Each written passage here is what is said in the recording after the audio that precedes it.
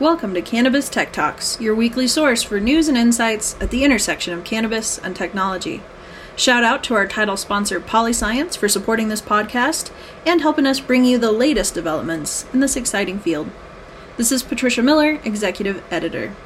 In this episode, recorded on-site at Benzinga Cannabis Conference, Cannabis and Tech Today Editor-in-Chief Charles Werner sits down with America's longest-serving nonviolent cannabis prisoner, Richard DeLisi. After being incarcerated for 32 years, DeLisi was freed in 2020, having served just 1/3 of his what would have been 90-year prison sentence. In this interview, DeLisi and his family recount their long struggle toward freedom and how they're advocating for the release of America's remaining cannabis prisoners. Hey, we are here at the Benzinga Cannabis Conference at the Fontainebleau, and we are chatting with the DeLisioso crew. Welcome, guys. Happy to chat with you. Thank you. I'm here. So tell the audience a little bit about your background. I understand you guys have a hell of a story. Yeah, so this goes back to around 1988, 89, when my father was convicted on a reverse sting operation for a cannabis entrapment situation with the Florida Department of Law Enforcement. And he was basically turned in by one of his former pilots that had become a government informant when he was arrested, and ended up getting sentenced to 98 years, including one of the charges was a RICO charge, but they were all nonviolent cannabis charges. Me and my cousin Kenneth we're advocating for my father from roughly around 2000. We always tried before that, so I don't want to say like it just started then, but around 2003, 2004, we had decided that we were going to do whatever we could with our extra, and whenever we had extra time, whenever we had extra tech capability, that we were going to put that towards my father's freedom.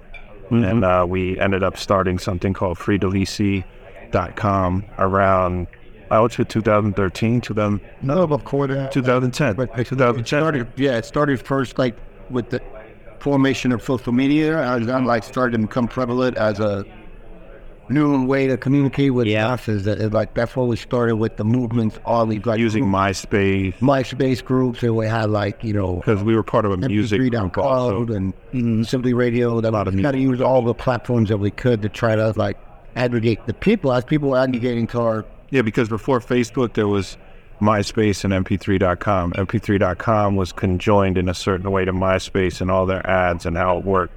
I was a producer and rapper, and my music was charting in those charts. So we were using little promotional tactics and starting to, fuse what we could do with what social media was becoming, how we could angle it. And then I would say around 2000. Yeah, about 2011. 2011, FreeDeLisi.com. And we made a simple website which kind of describes how he had been penalized and what he was going through, and started advocating for him. Around that time, around 2013, I started I was living in Amsterdam, and I dove head first into the cannabis industry, and decided that was the way. I kind of had a decision, and I had talked to him about it, okay, cannabis has taken so much away from me that I wanted back home. And I started to think, okay, I've smoked weed every day of my life now since I was 18, 17, habitually, but not abusively, but habitually, to where I probably bought an eighth every 3 days, every 2 days. I started to think hey, I could have bought a house, or I could have bought, my assets. I spent it all on cannabis, and I'm here in Amsterdam. Why aren't I using my powers that be and my network to pay for my cannabis and win money back from cannabis? Yeah, I'm in a place where there's a gray area and a legal market for it. So my brain started to get focused on the possibilities. And at that time, he was working heavily in the security market and busy very with his life and building very happy kids, and my family was forming. And then, I started to, when I said I'm going to go full-time cannabis, I started making extracts. So being in Amsterdam, there wasn't anybody else making extracts. There was one other group, and I knew them personally, and it was really like not high level. And I was with a few groups of people that were really on the cutting edge of what was coming, as far as like live resin, CO2 extracts, rosin, live rosin. We were all on the cutting edge of that and the cusp of that. So what happened is I started to work with them. First group I was with, we started winning cannabis cups, and then I started to see, okay, I'm being put on this stage. Mm-hmm. Why don't I use this stage for free DeLisi and start, communicating? And at first it kind of feels like, oh, they're stars because they're on the stage, they're winning, they're with the rappers and they're with the musicians and all that. And then when I just stepped to them and said, hey, this is what I'm going to, my pops is in this situation now, we all work our 8 year, basically he's been locked up for weed. And then they started to give me this energy like, hey, I want to help you. Yeah. So that became my understanding of how to use the platform. Yeah, it was like our purpose started there to evolve. Your why started to be like, okay, this is a little answer to the why, And then I started to meet people that were really heavily respected and dedicated and grounded in the cannabis industry.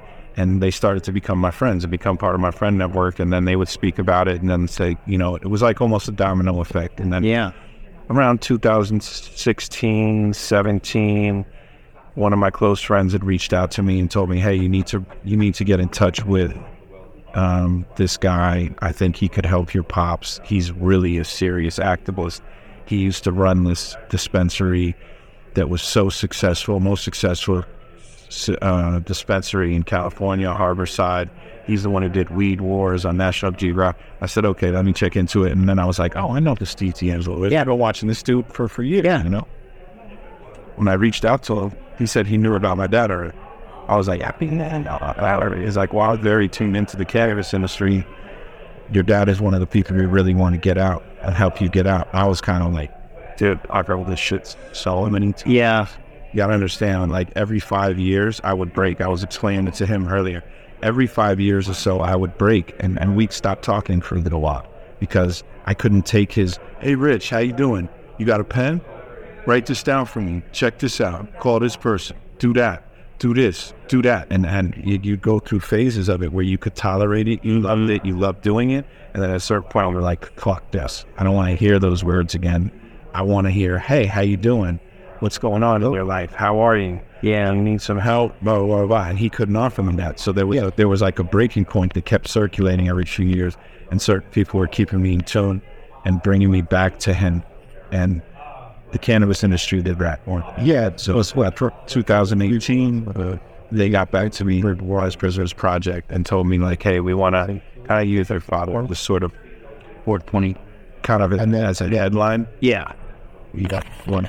No. Yeah, I just don't want you to not have it. So yeah, 420 around like 2018, they got really back to me and let me know that they wanted to put them in the forefront of the campaign and that this was a possibility for them. And I don't believe in it. Yeah, I've been through it so many times. It's like Charlie Brown trying to kick a ball. I've had huge crime bosses from Mexico. Yeah, come to me, billionaires.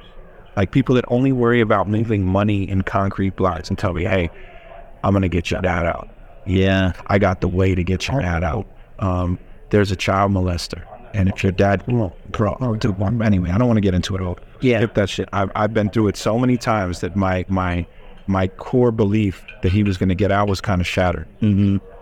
And Pelly was like, my friend, Champelli, said to me, look, bro, a guy named Joseph Rutherford, who runs a brand called Champelli in San Francisco, he's one of my very close friends, said to me like, hey bro, use this power of these people to do this and your dad will get out, bro, trust me. He's like, I know. And I was like, okay, I'm hearing that from a very close friend, like somebody I love and cherish in my life, maybe, okay. And he was kind of, he had issues a bit because he didn't go visit him for a while, so he had cut off from him, and he was like kind of coming around like, we got to get your dad out, bro. We just got to get out. It's been too long. And at that point, all of a sudden, COVID broke out. And then we all went into a kind of retreat. As humans, everybody went into a sort of retreat. The whole world shut down. I was traveling a lot at the time, trying to substantiate my extract brand and get it somehow legally licensed over here in the States. And then all of a sudden, I got this weird call. It was October. It was Halloween, 2020. My uncle called me, David McCarthy, and said, hey, let me break this down. The way we always searched for my dad and understood what was up with him, you could do it right now. You could go inmate search Florida, and you would type in Richard DeLisi, and you'd see a picture of my dad. When was his release date, his incarceration date, his charges, blah, blah, blah, blah. And we always checked that shit. It was almost like a fucking, like how we visited him without him knowing. We'd be like, oh man, see the new photo? And I mean, dude, it was so weird to see him go from like me now to like that in the prison, like that, these photos.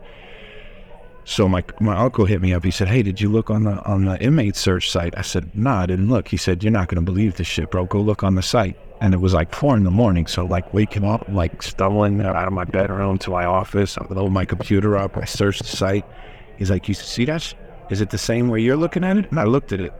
And I immediately called him. I said, bro, fucking search the site. You're not going to believe this. It went from 2025 to 2026. It went from 2026 to 2021. Sorry. So 5 years off. And then we all start to do the math. We're like, oh, with his good time served and it's time for probation, that date won't last. He'll be out in a couple months. And I went and woke my wife up like 5 a.m. I was like, baby, you ain't gonna believe this shit. I was crying. I was like, it was like winning a lottery. My pops is gonna get out. She was like, I had cried to my wife so many times about this shit before. She was like, yeah, right, your pops is gonna get out, whatever. So at that point, right then, it was real. I kept refreshing the website in the middle of the night, and then he called me the next morning. He said, you're not going to fucking believe this. And I said, nah, I'm not going to believe it. I'm already going through it while I'm over here looking at it. And what is the real date? He starts counting the date. He's trying to figure out the date. He knows his exact dates. Then, what's the guy called? The main guy in town. Oh, the chief of... head of classification. So the head of classification is also... It's uncomfortable for fuck a prisoner and his family. A human who knows anybody incarcerated, you can't get in touch with this person. It's like getting in touch with the president. And I mean, we've been writing for his clemency. You know how many clemencies I put in? You know how many clemencies we put in for him? Bro. Anyways, at this point, I'm like, okay, we're talking to him. I call him up, and he's telling me like December 10th or December 2nd. And I'm like, I can't deal with that fucking suspense anymore. I'm like, hey, you guys better have the fucking couth to tell me what day this is so I can welcome my fucking father to freedom. After 32 years, I want to know the fucking day and hour. Like, 8 o'clock, what morning, what day, And then he said, okay, give me 3 days and I'll work everything out I can. I'll work out everything I can, and I'll have an accurate like 12-hour description for you. And I mean, I was like, stupid. I was already pissed that he didn't know, Why? So I call my dad. My dad's telling me one day, I said, Pop, we're not going to know till this guy calls me back. And I mean, I talked to him every day I'd say for 10 years.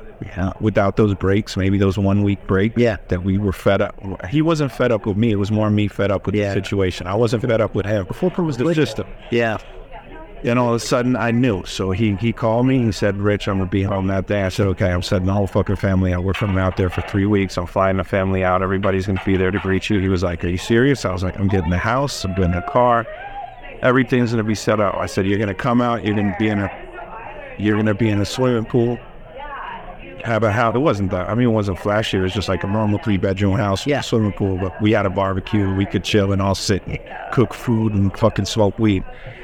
And I know it sounds funny to say that, but when he came out, weed had changed so much, and I had been at the forefront of it that I was like dying to just show him what like July was, or cookies or Kush, and here.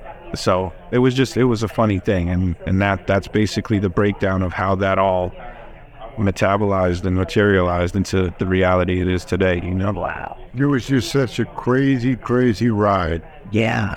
And you from the inside, like you knew that things were changing in the world of. Oh, I had told him. Yeah. 7 years ago. Yeah. 7. I said, Pop, when you get out, I'm going to have this shit mapped out for you. I'm going to have companies growing weed for you. Yeah. Thank you to True Leaf.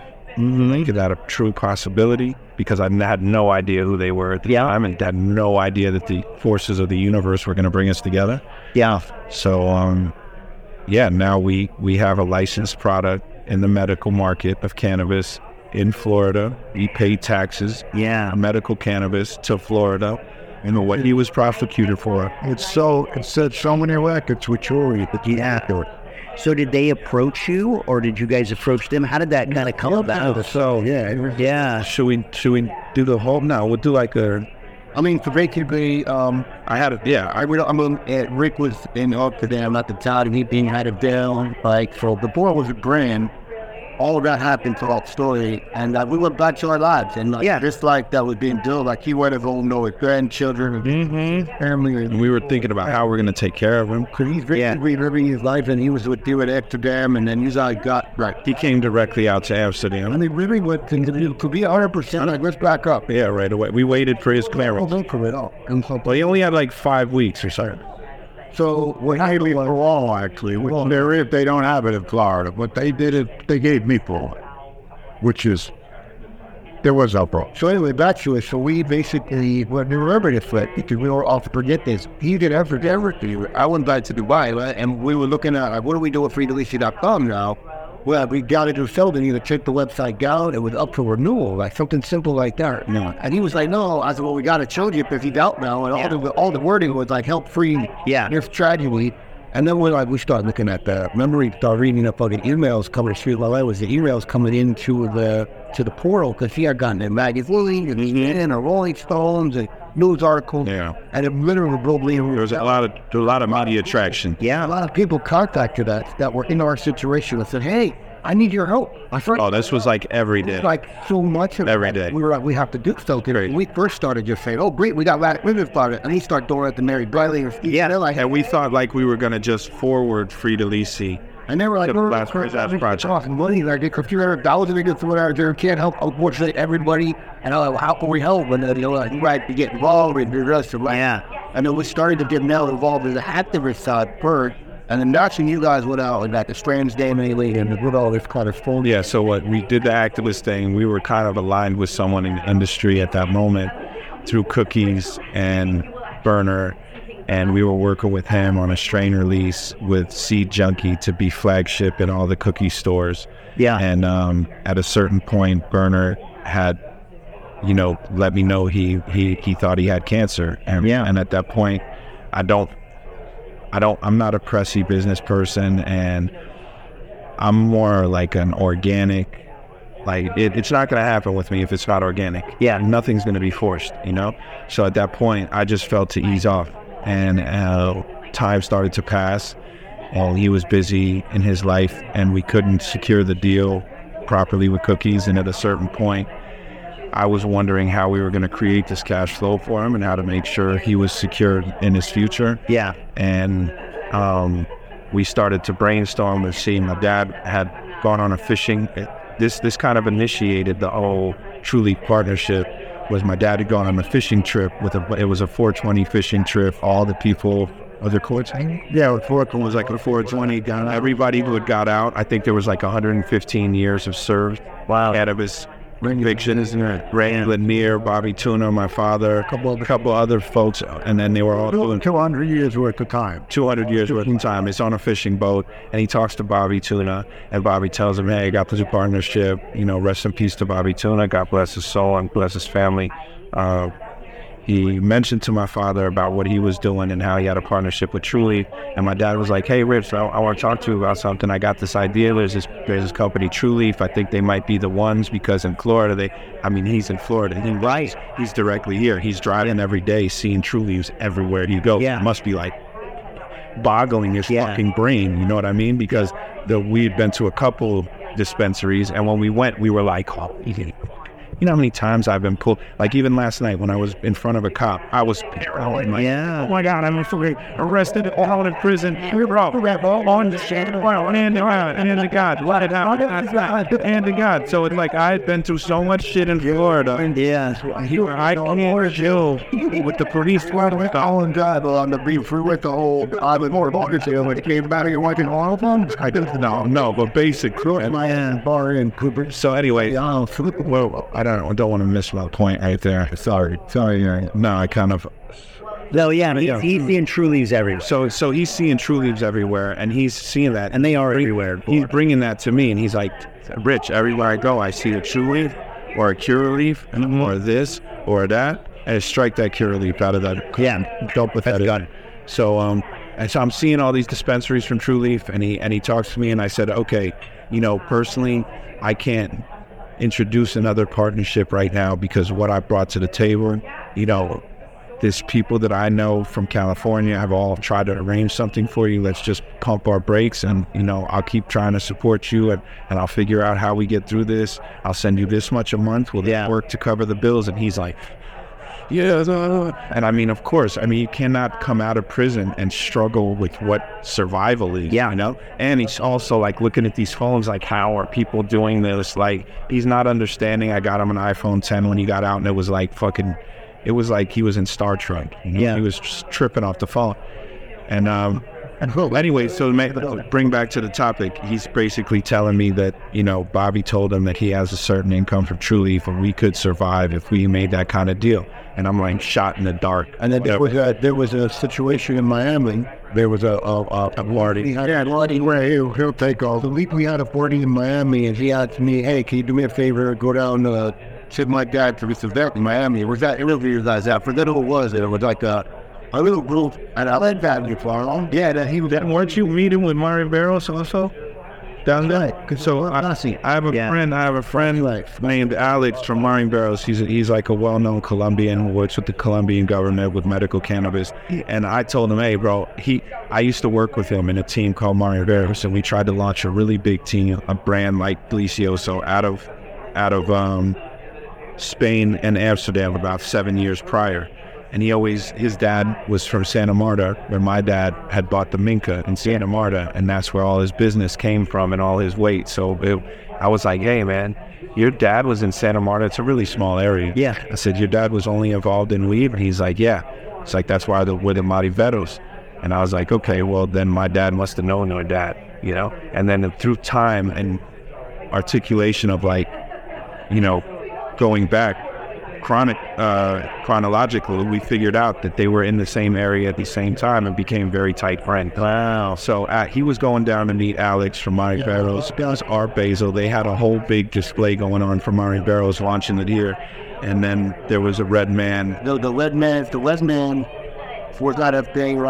He's like an advocate. He was advocating for Leafly. And he was on a panel with Kim River. So it's kind of like him and I spoke around, hey, Red Man's on a panel with the Oro, Leaf, let's go down there. So I went this and that. We were both too. We had our dog that band. We were down. No, we were down. We were splitting all expenses to the point that we were like broke, and I was doing all right. So we were good. We were both because we don't we have the whole situation, and trying to let him enjoy things. We don't want to say no to him. Till like 2 years out. Right. We were like, I did that, and me, I was like, worst case scenario, I'll let him do stuff with the library. I never know. That was his mission for the day. I remember him telling that. What a goal for my goal. He's a real one. Today, I manifested this. Today, I'm getting a picture with Red Man, if nothing else. But I picked him up. We had a great day. But down there, it was like a weird thing. It's like one of those you reverse, we got there, and the guy that owned the house was like, yo, how are you? Like, he knew me. Like, in my previous life of party, he's like 10 years prior. I have been to that house, but that's changed everything about that venue in my area. Yeah. They were stupid. Partying health, right? And then my boy, and then from Dual call where he's like, hey, bro, go to look up to DJ Chillery, because I told him that I was at this party. So people that I know in the music industry have texted me, like, oh, do you know where that party went to? It's like all of Jungle Buddy, right? It was like it was just like era and hip hop. Yeah, it all happened with the party or for our era.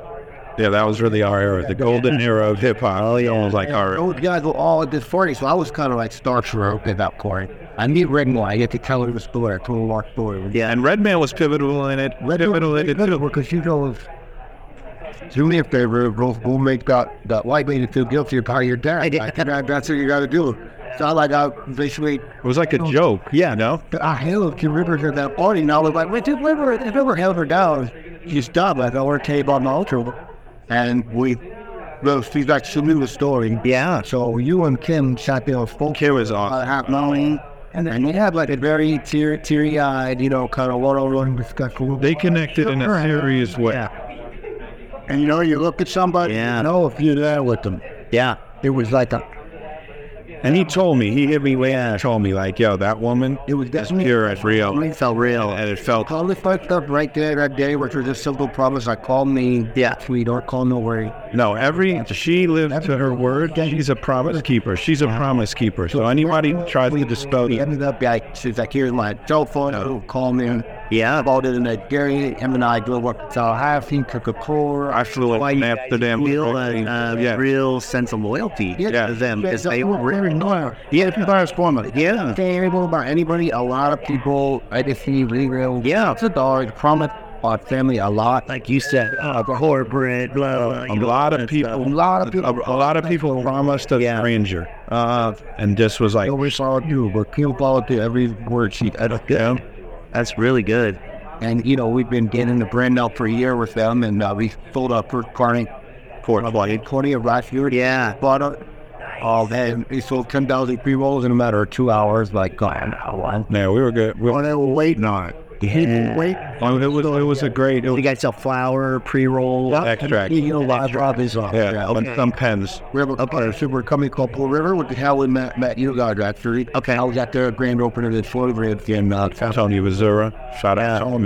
So Blue River does a collabo with us, and they do our concentrates, and that's been very successful. So what we ended up doing was going up to Tallahassee, and everything rolled very smoothly. And we were, we did a little pheno hunt.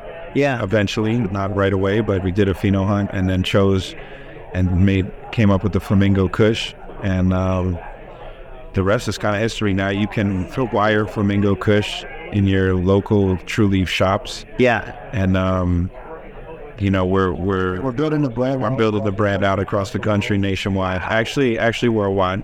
People ask us, like, what do you do? Like, are you a 501c? Like, we're like activists at the core. Like, never stop. Yeah. With our commercial activists, like, we're commercial activists. In a way, Yeah. And like our first, that's like our family as well. And the second thing we want to do is help anybody else do the phone. Yeah. The phone starter.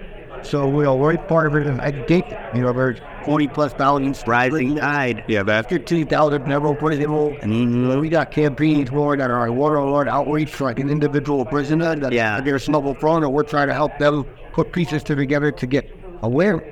All of the tragedies that is for the fact that there are so many people in still be arrested. Yeah. And their families really being tragically, penalized for something that should be like a fine or a correctional, like a misdemeanor. It's really weird. We were lucky. We were white people with purple, right? Yeah. And some above. We built it ourselves, but we had a hiding place that we could do. Communicating with the prison. Forget about the vital. It's so incredibly difficult. Yeah, it was way more back then. Like I'm not joking. An international call. Yeah, for me to talk about my dad. $15.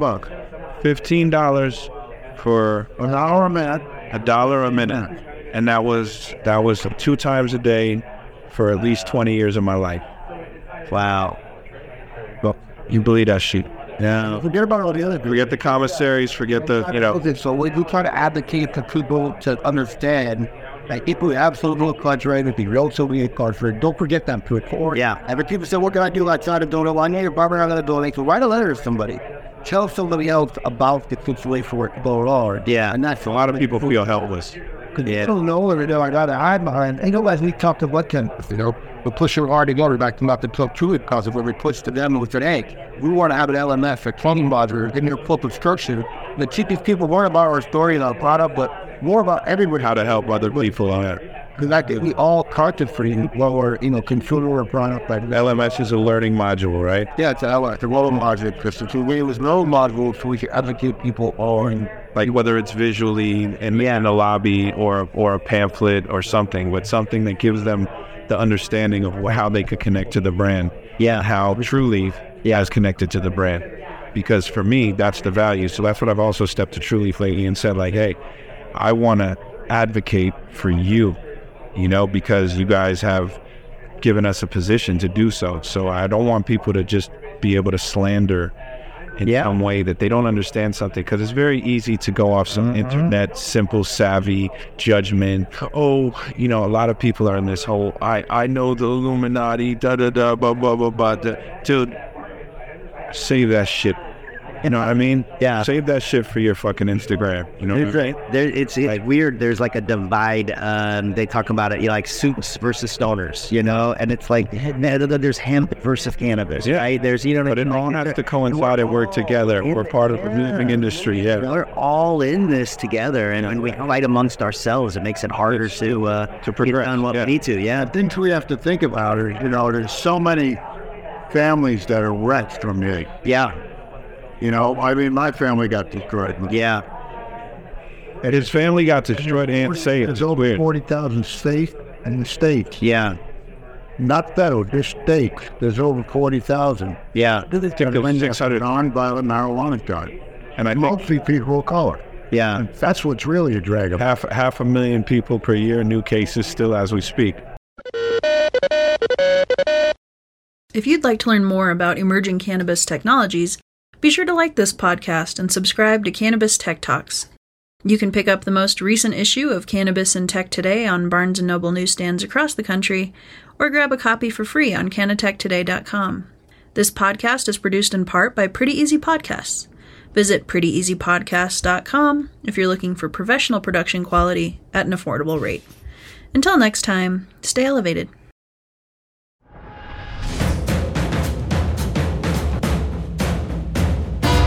Hey, hello, I'm Tommy Chong from Cheech and Chong.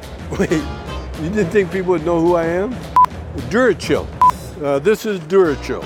This is Durachill. This is Durachill. No, hey, I don't talk like that. You want me to sell this? Buy it. Try Durachill or else.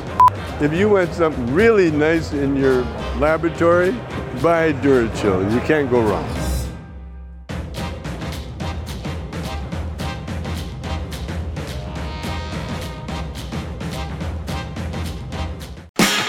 This show was produced by Cannabis Tech Today and Pretty Easy Podcasts. Go to prettyeasypodcast.com now if you're looking to get professional production help on your own podcast at an affordable rate. Pretty Easy Podcasts, making podcasting pretty easy.